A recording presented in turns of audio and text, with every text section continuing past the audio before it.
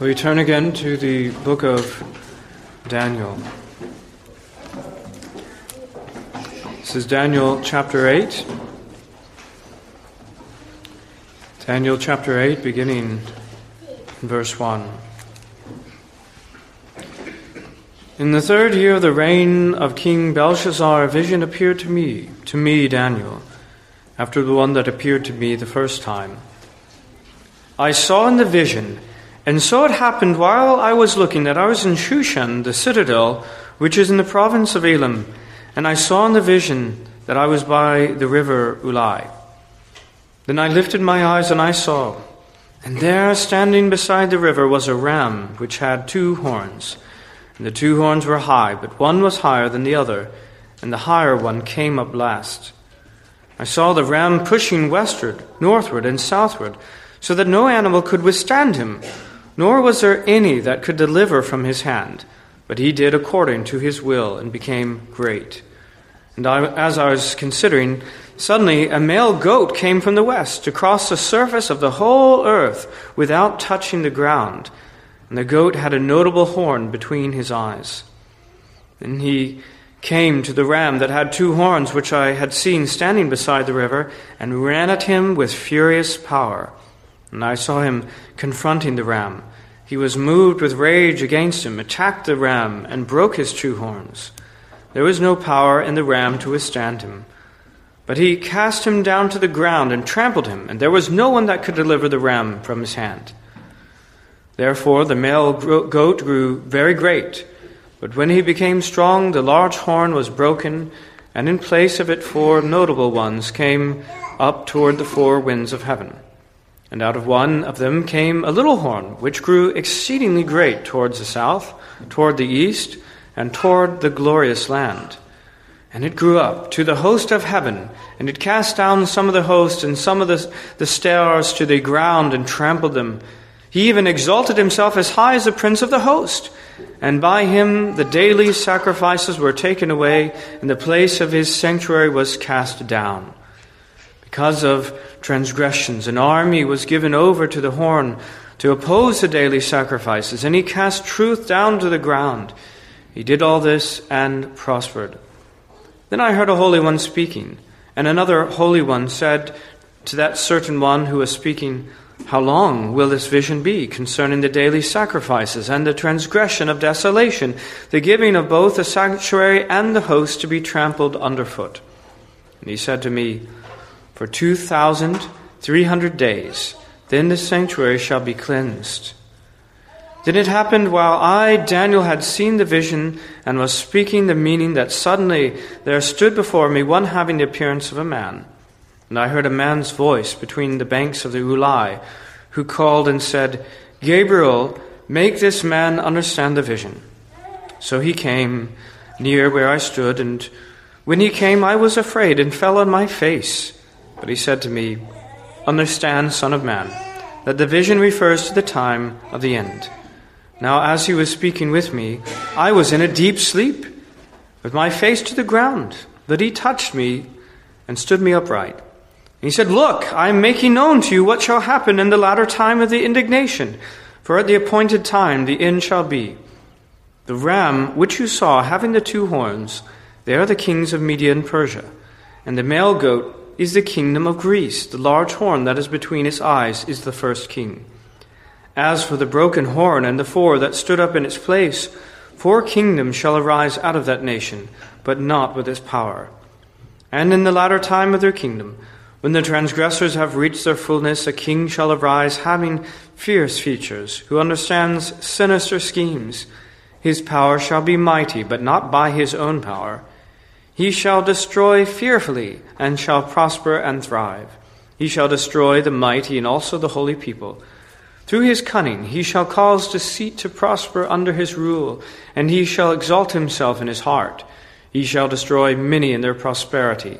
He shall even rise against the prince of princes, but he shall be broken without human means. And the vision of the evenings and mornings, which was told, is true. Therefore seal up the vision, for it refers to many days in the future. And I, Daniel, fainted, and was sick for days, Afterward I arose and went about the king's business. I was astonished by the vision, but no one understood it." Let us pray. Lord, this is your word. It is inspired, it is without error, it is sufficient, it is perspicuous. But Lord, we understand that not all of it is perfectly clear or as clear as other parts. And Lord, we understand that this is perhaps a part that is not as clear as others. And so we pray, Lord, that you would endeavor, that you would undertake for us, we in our ignorance and in our darkness, that you would speak to us as a great light and enable us to understand this your word, to our salvation, to our blessing, and to your glory. We pray this in Christ's name. Amen. Amen.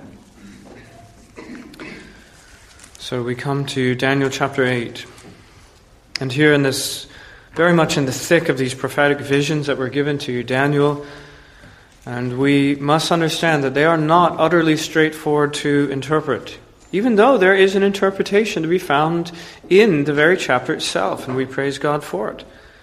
We know initially it is completely obvious that Daniel himself, who was gifted by God particularly to understand prophetic visions from an early age, that is the well-deserved reputation that he had, no one else could understand these things but Daniel. But even he did not understand it at all at first. And so the angel Gabriel is sent to make him understand. But even after that, there seems to be some suggestion, depending on how you take the last verse in the chapter, that maybe even after all of that, he did not have perfect understanding. It says in verse 27, "I, Daniel, fainted and was sick for days. Afterwards I arose and went about the king's business. I was astonished by the vision, but no one understood it." And so he certainly understands enough of it to be astonished, but maybe even he did not understand every one of its details. And so I will not hesitate to say that I am not confident on every one of the details of this prophecy. But the basic outline seems to be pretty clear. We have it in the previous chapter. It gave the history of the four great empires in a schematic form: Babylon, the Medo-Persian, the Grecian, and the Roman. And here in chapter 8 we have the same. We're dealing with essentially the same history, but in greater detail and greater focus. Sort of like the first two chapters of Genesis, where we have the whole in a great scope, and then we zoom in on certain aspects of it. I think that's what we have here. And for just one example, in chapter 7, we had the description of Alexander the Great and the establishment of that great empire given in the course of a single verse. And here we have further details of his career and of his empire given over the course of 4 verses. But I think the main focus of this chapter, and certainly the main focus of this my sermon, is on this little horn in verse 9. "And out of one of them came a little horn, which grew exceedingly great toward the south, toward the east, and toward the glorious land. It grew up to the host of heaven, and cast down some of the host, some of the stars to the ground, and trampled them. He even exalted himself as far as the prince of the host." Now, here again, we could focus on the historical figure, which many take, I think rightly, to be Antiochus Epiphanes. But as it was, as we have other examples, we have other descriptions of Scripture, say in Isaiah chapter 14, of earthly kings, where at some point in the description it becomes clear we're no longer talking about a merely human figure, but of the one that animates them. We're talking about Satan. So it is here, that there is a merging and there is a coming together of both this man, this wicked king, but of the force that animates him. We know that he has become great. It is not through his own power, but rather through a satanic power that makes him great. And so this sermon really is looking at our enemy. We are looking at this enemy who is going to be broken without hand. That's our title, The Enemy Broken Without Hand, because I think the Lord would have us to be aware of his devices. I think he would have us to be continually on our guard, because we do not live in this world alone and unmolested and without any trials or troubles, but rather we are opposed by great enemies, and particularly by the enemy of our souls, Satan. And so we need to understand something about this enemy. But we also need to understand that this enemy is not going to win. I know this is not the first time I've preached this particular message, and I hope it won't be the last one. Because we are so frail, we are so delicate. It does not take much for us to begin imagining that actually maybe he will win this time. Now we know that 99 times in the past he has been defeated by Christ, and we have some vague understanding that perhaps he'll be defeated in the future. But it just so happens in our circumstances, as dark as they are, in the hour that comes, we imagine that maybe that won't be, and that there is no light at the end of the tunnel. Well, I want again to preach the message that this enemy is going to be destroyed. It is a message, the gospel that was first preached, the very first element of any gospel that was preached, back in Genesis chapter 3, verse 15. But it is a gospel that is preached even tonight. This enemy, he's going to do things. He's going to cause trouble. He's going to cause problems, but he's going to be broken. It won't be because we did it. It won't be in our power. It'll be broken without hand. So, the enemy broken without hand. These 4 points, my apologies for not making them more succinct. But first, causing deceit to prosper. Second, in peace destroying many. Third, in pride exalting. And fourth, broken without hand. The title is The Enemy Broken Without Hand, and the points are causing deceit to prosper, in peace destroying many, in pride exalting, and fourthly, but broken without hand. So our first point is that he's causing deceit to prosper. In verse 25, through his cunning he shall cause deceit to prosper under his rule. And that, you see, is the great methodology of our enemy. How does he do this? How does he work? Is it indeed by brute strength and power of arms that he does his worst against us? No, it's by deceit. The method of our enemy is to deceive us. Again, from the very beginning in Genesis. Now the serpent was more cunning than any beast of the field which the Lord God had made. And the very first thing he does is to begin to introduce doubt regarding the word of God. Has God indeed said? And he goes on to give lies and deceit. And you know, when Eve is then challenged by the Lord, questioned, what is this that you have done? What is it that she says? The woman said, the serpent deceived me and I ate. Well, truer words never spoken. She certainly was deceived. And that modus operandi, that methodology of our enemy continues unto this day. That is what he seeks to do with us. He seeks to deceive us. It worked back then, and it's worked ever since to some extent, and therefore he retains it. In fact, Jesus, as he's warning his own people, the disciples say, no, tell me about the end. What's going to happen in the end? And the Lord, in all the things that he wants us to know of what will happen in the future, the emphasis is on the potential to fall away. The emphasis is on the reality that Satan will come with all of his deceit. He says in Matthew 24:4, Jesus answered and said to them, take heed that no one deceives you. That's an active thing. Take heed that no one deceives you. For many will come in my name, not a few. Many will come in my name, saying, I am the Christ, and will deceive many. Then many false prophets will rise and deceive many. For false Christs and false prophets will rise and show great signs and wonders to deceive, if possible, even the elect. Do you see how it is? This deception. This is his methodology, and it is so powerful. If possible, it might even deceive the elect themselves. Now, thankfully, praise God, we know that the elect who are upheld by the mighty hand of God, my Father who gave them to me is stronger than any, and no one is able to pluck them out of my Father's hands. And he says, I and my Father are one, just so we make sure we know that Christ is also that strong. And we know so ultimately the elect cannot ultimately and finally fail. But that does not mean that they might not be severely tried and tested. It doesn't mean that they might not struggle for a time with these deceptions and lies and heresies. Well, we know that this is indeed the methodology, it is deceit. And unfortunately, we are very clear from this prophecy in Daniel that the deceit will prosper. It's not a plan that's not going to work. Unfortunately, to some large extent, for a time, it will work. It will prosper. This methodology of deceit will enjoy much success. You know that In the Gospel of John, Jesus said in John 8, "You are of your father the devil, and the desires of your father you want to do. He was a murderer from the beginning and does not stand in the truth because there is no truth in him. When he speaks a lie, he speaks from his own, for he is a liar and the father of it." That much we know. Now notice what the next verse is. "But because I tell the truth, you do not believe me." Do you understand the logic there?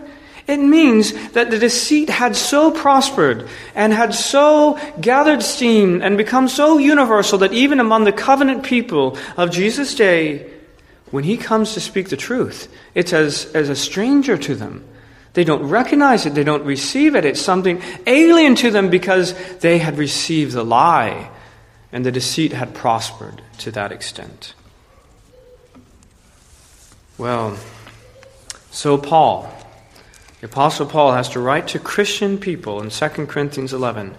"But I fear lest somehow as the serpent deceived Eve by his craftiness, so your minds may be corrupted from the simplicity that is in Christ.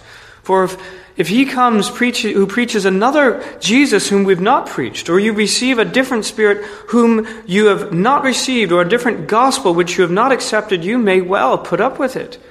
Because such is the susceptibility of the human heart, and such is the power, the virulence, the persuasive power of the deception that Paul is concerned for them." And good ministers, faithful shepherds and elders today are concerned for their flocks, because we know that this deceit will prosper. We know that it is well fitted for the default settings of the human heart. It does not come to you as something bizarre and something ugly and something repulsive. It comes to you as something that is absolutely custom-made to reach you and to be attractive to you and to seem to be acceptable to you. And so we fear and we cry out to the Lord to preserve you. Notice, by the way, also it is through cunning, this lie, this deceit. It's going to prosper, but it is through his cunning that this thing happens. Again, just to make sure we understand the nature of this, 2 Corinthians 11:13 says, "Such are false apostles, deceitful workers, transforming themselves into apostles of Christ. And no wonder, for Satan himself transforms himself into an angel of light. Therefore it is no great thing if his ministers also transform themselves into ministers of righteousness, whose end will be according to their works." You see, it's not a straightforward way that he deceives us. He does not come in his true form and speak to us his lies. He speaks to us out of his cunning, after having transformed himself, making him in the appearance of an angel of light. Of course, if Satan were to come in his true repulsive form as a fallen angel, as a demon cursed by God, we would not give him the time of day. But rather he comes as an angel of light, and many are deceived by this cunning plan that he has. And so the lies that come do not come from the outside, brothers and sisters. We need to understand that. They do not present themselves as something that are the product of depraved, wicked sinners who are in opposition to the Lord and hate the Christian faith. They come in the guise of friends of the faith who are just trying to spruce up the faith a little bit more and make it a little bit more acceptable in this day and time in which we live, for the good purpose of evangelism, the good purpose of apologetics. And if the church is wise, it will surely follow these wonderful prophets of light. Otherwise, the church might just disappear into nothing tomorrow. They're apostles, false apostles, transforming themselves into angels of light. And so it is no wonder then, no wonder that it is foretold in 1 Timothy 4:1, the Spirit expressly says that in latter times some will depart from the faith, giving heed to deceiving spirits and doctrines of demons. It's no surprise to us. We knew that already in Daniel chapter 8, because the deceit will prosper, you see. That's our first point.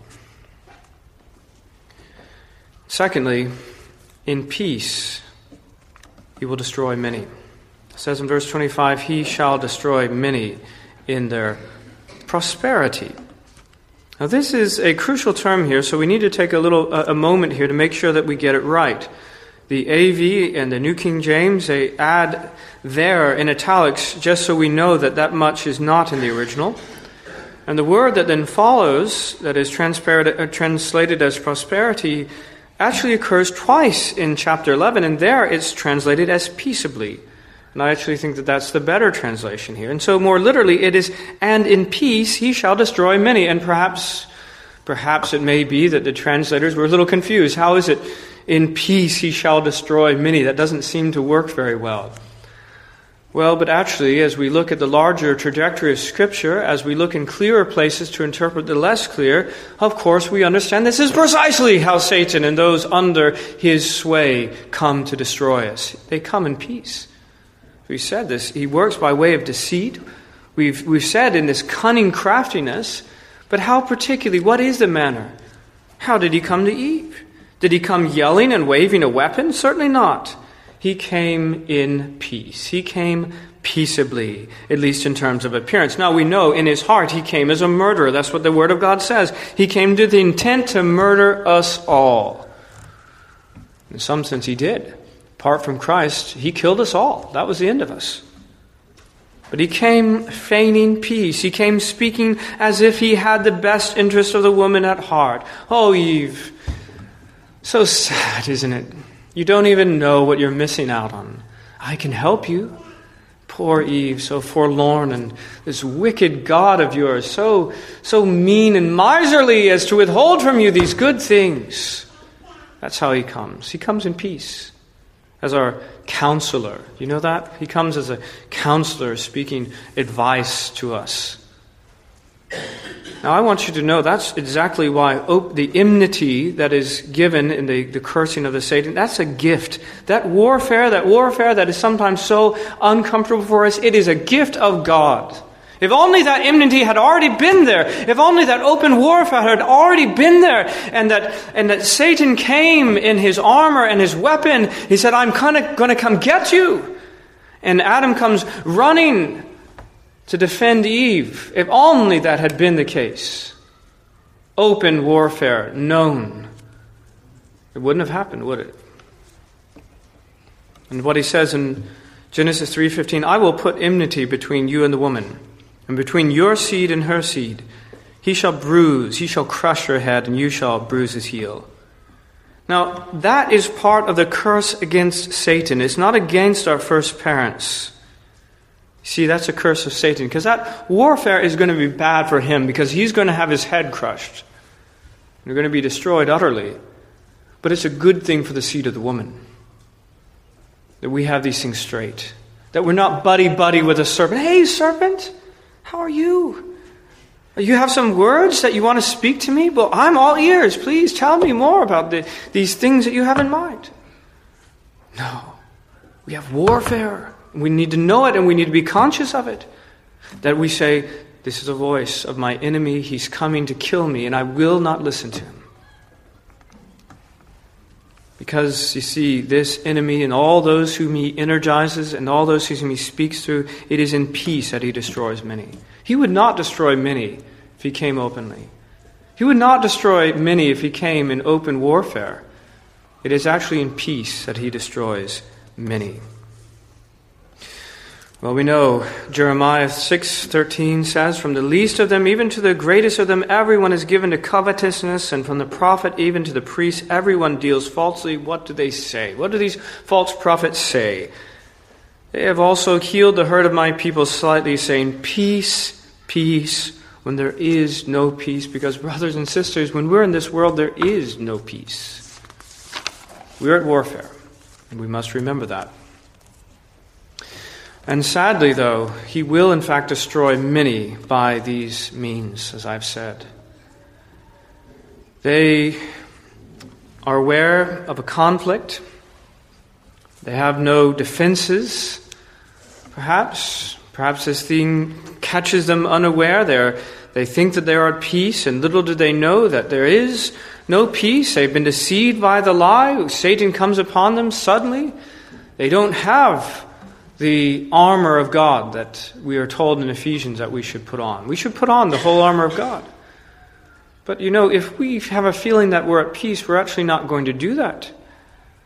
And I think that those not of the Lord's elect, those whom do not have the whole armor of God even available to them, they are caught unawares by this lion seeking whom he can to devour, of these people that are unwary and at peace, and he destroys many of them.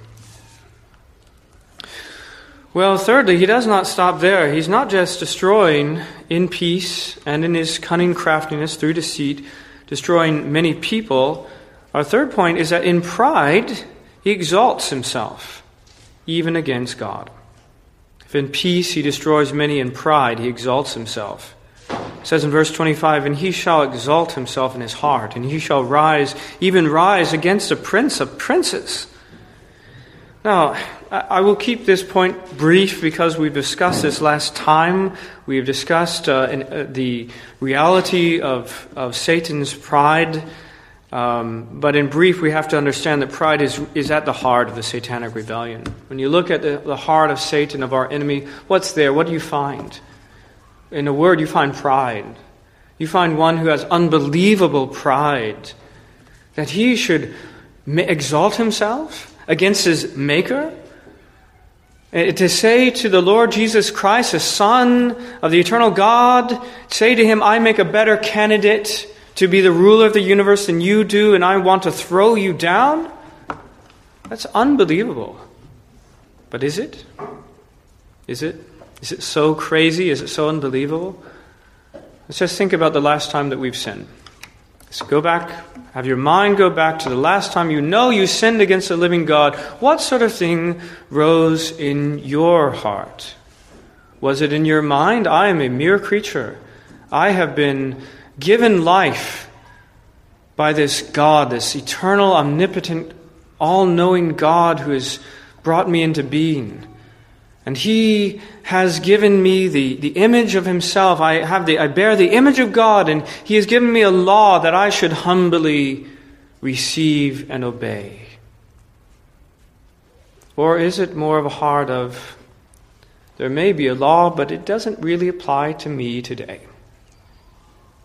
There may be a Lord, but he's not reigning at this moment. For this little moment in time, I intend to reign. I intend to be like the Most High. I intend to be like God. That's the heart of every sinner. Satan just has this to the extreme. Satan, in his extremity, doesn't just think like that on a few occasions. He thinks about that all the time, in his completeness, in his totality. But ladies and gentlemen, please look at him every once in a while. I want you to look at Christ. I want you to worship Christ. But every once in a while, look at where this goes. Look at the heart of rebellion. Look at the heart of sin and see just how ugly it is. You say, "I don't want to be like that." This is where this logic leads us, this logic of sin. Well, as I say, he exalts himself even against God. Pride is at his heart, and he exalts himself even against Christ to try to pull him down. And so he has been fighting. And we have to understand that we are one with Christ. When he fights against us, now he has his grudges in deception. He doesn't actually care too much about them because for the most part they're pretty safe. He throws himself against Christ. He throws himself. We see as he fought against Christ in the desert, as he fought against Christ in Gethsemane and in the cross and all of the ways that he's been fighting against him. Now his rage is directed against us. Christ himself is beyond his grasp. He is risen to be at the right hand of the Father and of God. And now who's around? It's his body. We're the body of Christ. If he's going to get at Christ, he's got to get at us. And so as he exalts himself against God, as he exalts himself even against the Prince of Princes, so he attacks his representatives in this world. In pride, he exalts himself. But fourthly, and perhaps most importantly, yet he shall be broken. He shall be broken. For a time being, as we've seen, this deceit is going to prosper, and it has marvelous success, to the point at which we begin to wonder, is anything ever going to change this? Is anything ever going to overcome this wicked enemy of ours who continues to do such terrible damage? We look around again, this world, how many have believed a lie? How many around us are utterly deceived? But I want you to know that he shall be broken. It says in verse 25, he shall cause deceit to prosper under his rule, and he shall exalt himself in his heart. He shall destroy many in their prosperity. He shall even rise against the prince of princes. But he shall be broken without human means. He shall be broken. Now, this enemy truly is beyond us. Now, we should have a right understanding of Satan, but we should not live in trembling fear of Satan. We should fear God and not Satan. We should have a healthy respect for our enemy in the sense that he can do us and our loved ones damage. That's the way we should think about Satan. But we understand that he is beyond us. He is not a foe that we can defeat on our own. We must call in divine aid. But I want us to see that the same cannot be said of Christ. This enemy may be beyond us, but it's certainly not beyond the Lord Jesus Christ. He is the stronger man. He has come precisely for that whole point. He has come. 1 John 3:8. For this purpose the Son of God was manifested, that he might destroy the works of the devil. He comes as a stronger man. Again, to what? To beat up the strong man and to take his stuff, to rescue his bride that has been taken captive by the strong man.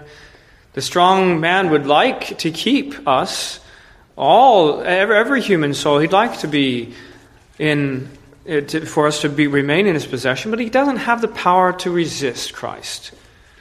And so he does, even in this time, in this world, he comes and he takes from Satan those things that are his. And we know, of course, that he was broken at the cross. This was the moment of his great defeat.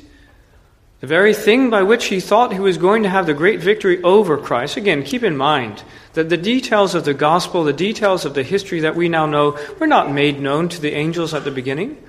We know even the holy angels desired to look into the things of the gospel. So it was all a mystery to them as it was happening. And maybe in his pride and blindness, Satan really thought that he had won against the Lord Jesus Christ. He actually had somehow stirred up the crowd, stirred up his own disciple to turn him in, to betray him, and there he was dead. Well, that's the end of it.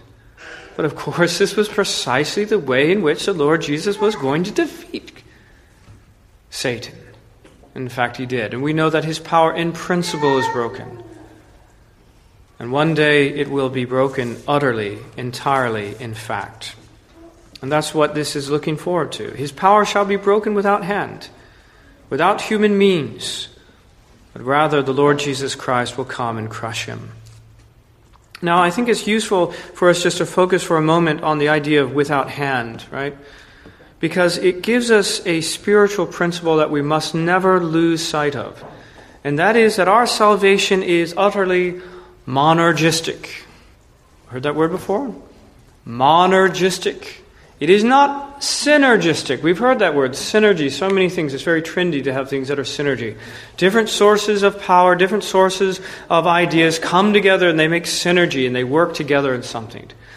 Monergy is something utterly different than that, where there's only one worker, only one source of power, one source of energy and effort, and that is God. Our salvation from beginning to end is utterly monergistic. We do not save ourselves. And isn't it right then that this enemy of our souls, he is going to be broken not by ourselves, not because of our power, but without our hands entirely. Monergistically, he is broken. Isaiah 63:3 reminds us, I have trodden the winepress alone, and from the peoples no one was with me. You see that? I'll read it again. I have trodden this winepress. And he's speaking, by the way, of the winepress of the wrath of God, which he's going to tread out in the end against Satan and all who follow him. I have trodden the winepress alone, and from the peoples no one was with me. He does it alone. And praise God he does. And that's the end of Satan. He shall be broken without hand, and all those who follow him. Well, in application, I know we have touched on some things already, but I'd say, first of all, we ought to know Satan's devices. 2 Corinthians 2:11 says, "Lest Satan should take advantage of us, for we are not ignorant of his devices." I think when he says we, I think he kind of means me. I think he means me as the apostle. I'm not ignorant of these devices. Maybe the way a Northeasterner would say that, right? We say that. We use the plural to speak the first person plural.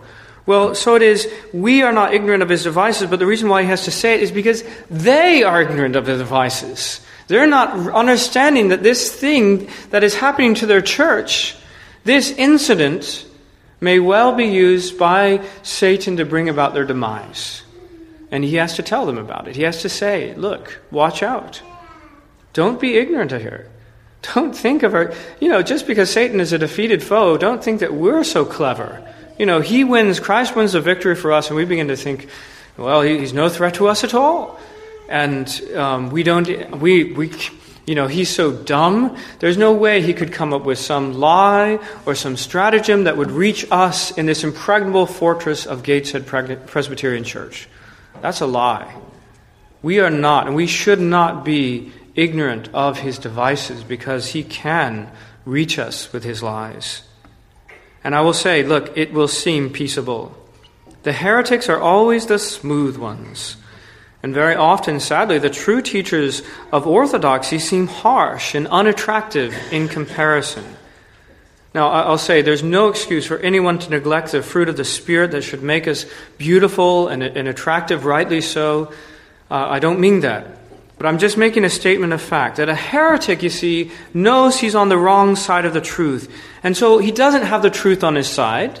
So he's not going to throw himself into study and into better refining these arguments and all the rest of it, and knowing that the rest of the Orthodox Church will already go along with him in these things. The only thing he has is personal magnetism and charisma and warmth. And so he throws all of his effort into those things, sweet-talking people, and showing himself to be nicer and better in all sorts of ways. And as I say, on the other hand, the true teacher has truth on his side. And very often the protest will be, it's about peace. So many heresies in the church, so many of the day in which the very worst was happening, and there were some Orthodox voices saying, this is wrong, we should not go down this road. Rather, those who voted for the heresy said it's in the interest of peace, that we stay together, in the interest of peace, that we do not discipline this, in the interest of peace, that we just let this alone and all the rest of it. Now let me say, true peace is a thing greatly to be desired and to be preserved at a high cost. But a false peace based on adulterating the truth is not worth having. Say it again, a false peace that is based on compromise and adulterating the truth, it is not worth having. And we cannot be cowed by that. Satan comes preaching peace, though he injects his poisonous lies. And so for us, we should be, Ephesians 4:14, no longer children tossed to and fro and carried about with every wind of doctrine by the trickery of men and the cunning craftiness of deceitful plotting, but should grow up. We should grow up, shouldn't we? And have a mature faith, settled in the orthodox things of the gospel and of the whole counsel of God. We should grow up. Well, secondly, we should be constant in prayer to the sovereign Lord. Now, all of these enemies, I mentioned Satan, that he's beyond us personally, but I want us to say the other enemies, the world, the flesh, as well as the devil, all of them are utterly beyond us. The world is united only in hatred against the truth. To add to it, we have the enemy within, our own sinful flesh. It's always there. We can't get rid of it. And we've already been speaking about Satan and his very, very powerful and very successful deceits and lies. What do we say then? How bad is it? Why should we be so constant in prayer? Do we have any motivation to that? And I think we do. I think we have to look around in the world and say it's pretty bad. I think we have to remind ourselves that Islam is growing.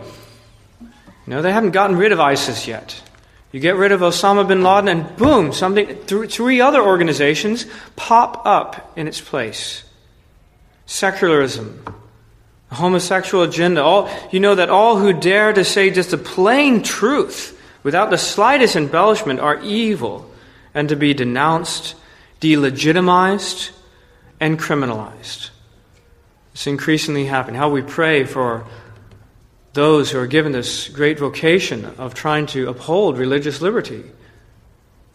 But the storm clouds continue to gather. Just how about another one? How about evolution? You understand, most people in this nation are convinced that life somehow spontaneously arose by chance, by non-living material just lying around. These incredibly complex molecules assembled themselves and began to function as a living creature. They believe that because they have believed a lie. And they'd rather believe that than the truth. And then what about the church? That's the world outside. That's bad. What about the church? News isn't great. What heresy has not prospered in the history of the church? We look back at some things, we say, Arianism. Who would possibly deny the doctrine of the Trinity? Who would possibly deny the divinity of Christ? And yet for a time, the vast majority of the church believed it. And it was Athanasius contra mundum, Athanasius against the world, because virtually no other teacher believed as he did. And you can go on and on and on in that list. You know, in Pilgrim's Progress, we read it, it gives me a sad chuckle that there's this picture of the Pope. He's called Giant Pope, and he's grown so old and feeble he can't even cause Christian much trouble except giving him some empty threats. Well, wouldn't it be a sad thing for him to know that the number of Roman Catholics in church on a Sunday a few years ago surpassed the number of those from the Church of England, the supposedly Reformed Church of England? Giant Pope isn't dead. And among Protestants, all the old heresies are still around. Neo-Orthodoxy, liberalism, new ones, Steve Chalk, N.T. Wright, all these things find ready acceptance among churches that call themselves evangelical. Well, surely we must pray then. That's my point in saying all these things. I tell you how bad our enemy is and how virulent and how powerful and how persuasive his lies are, so that you are aware of these things and use the means given to you to protect yourself. And I tell you how bad the situation is so that we might pray. You know, God is able to do things. You know how as the conversion of Saul is described, immediately there fell from his eyes something like scales, and he received his sight at once. God is able. People are deceived, it's true. They have believed a lie. The whole world lies under the sway of the wicked one. But God, in his infinite power, is able to make the scales to fall. And this ought to be our constant prayer for those we love and the people around us. We ought to be constant in prayer to the sovereign Lord. And thirdly and finally, we should give thanks to God for our salvation. Titus 3:3 reminds us that we ourselves were also once foolish, disobedient, deceived, serving various lusts and pleasures, living in malice and envy, hateful and hating one another. But when the kindness and the love of God, our Savior, toward man appeared. And what I want to say there is, when we think of these words, okay, the words we've just heard in Daniel 8:25, that this deceit is going to prosper, meaning that many people are going to fall by it. Many people are going to embrace the lie. Was that not true for some of you? It was true for me. That prophecy in Daniel came true, unfortunately, in my own person. I was one of those with whom the deceit had prospered. And what I want us to do is to praise God for all of us that is no longer true.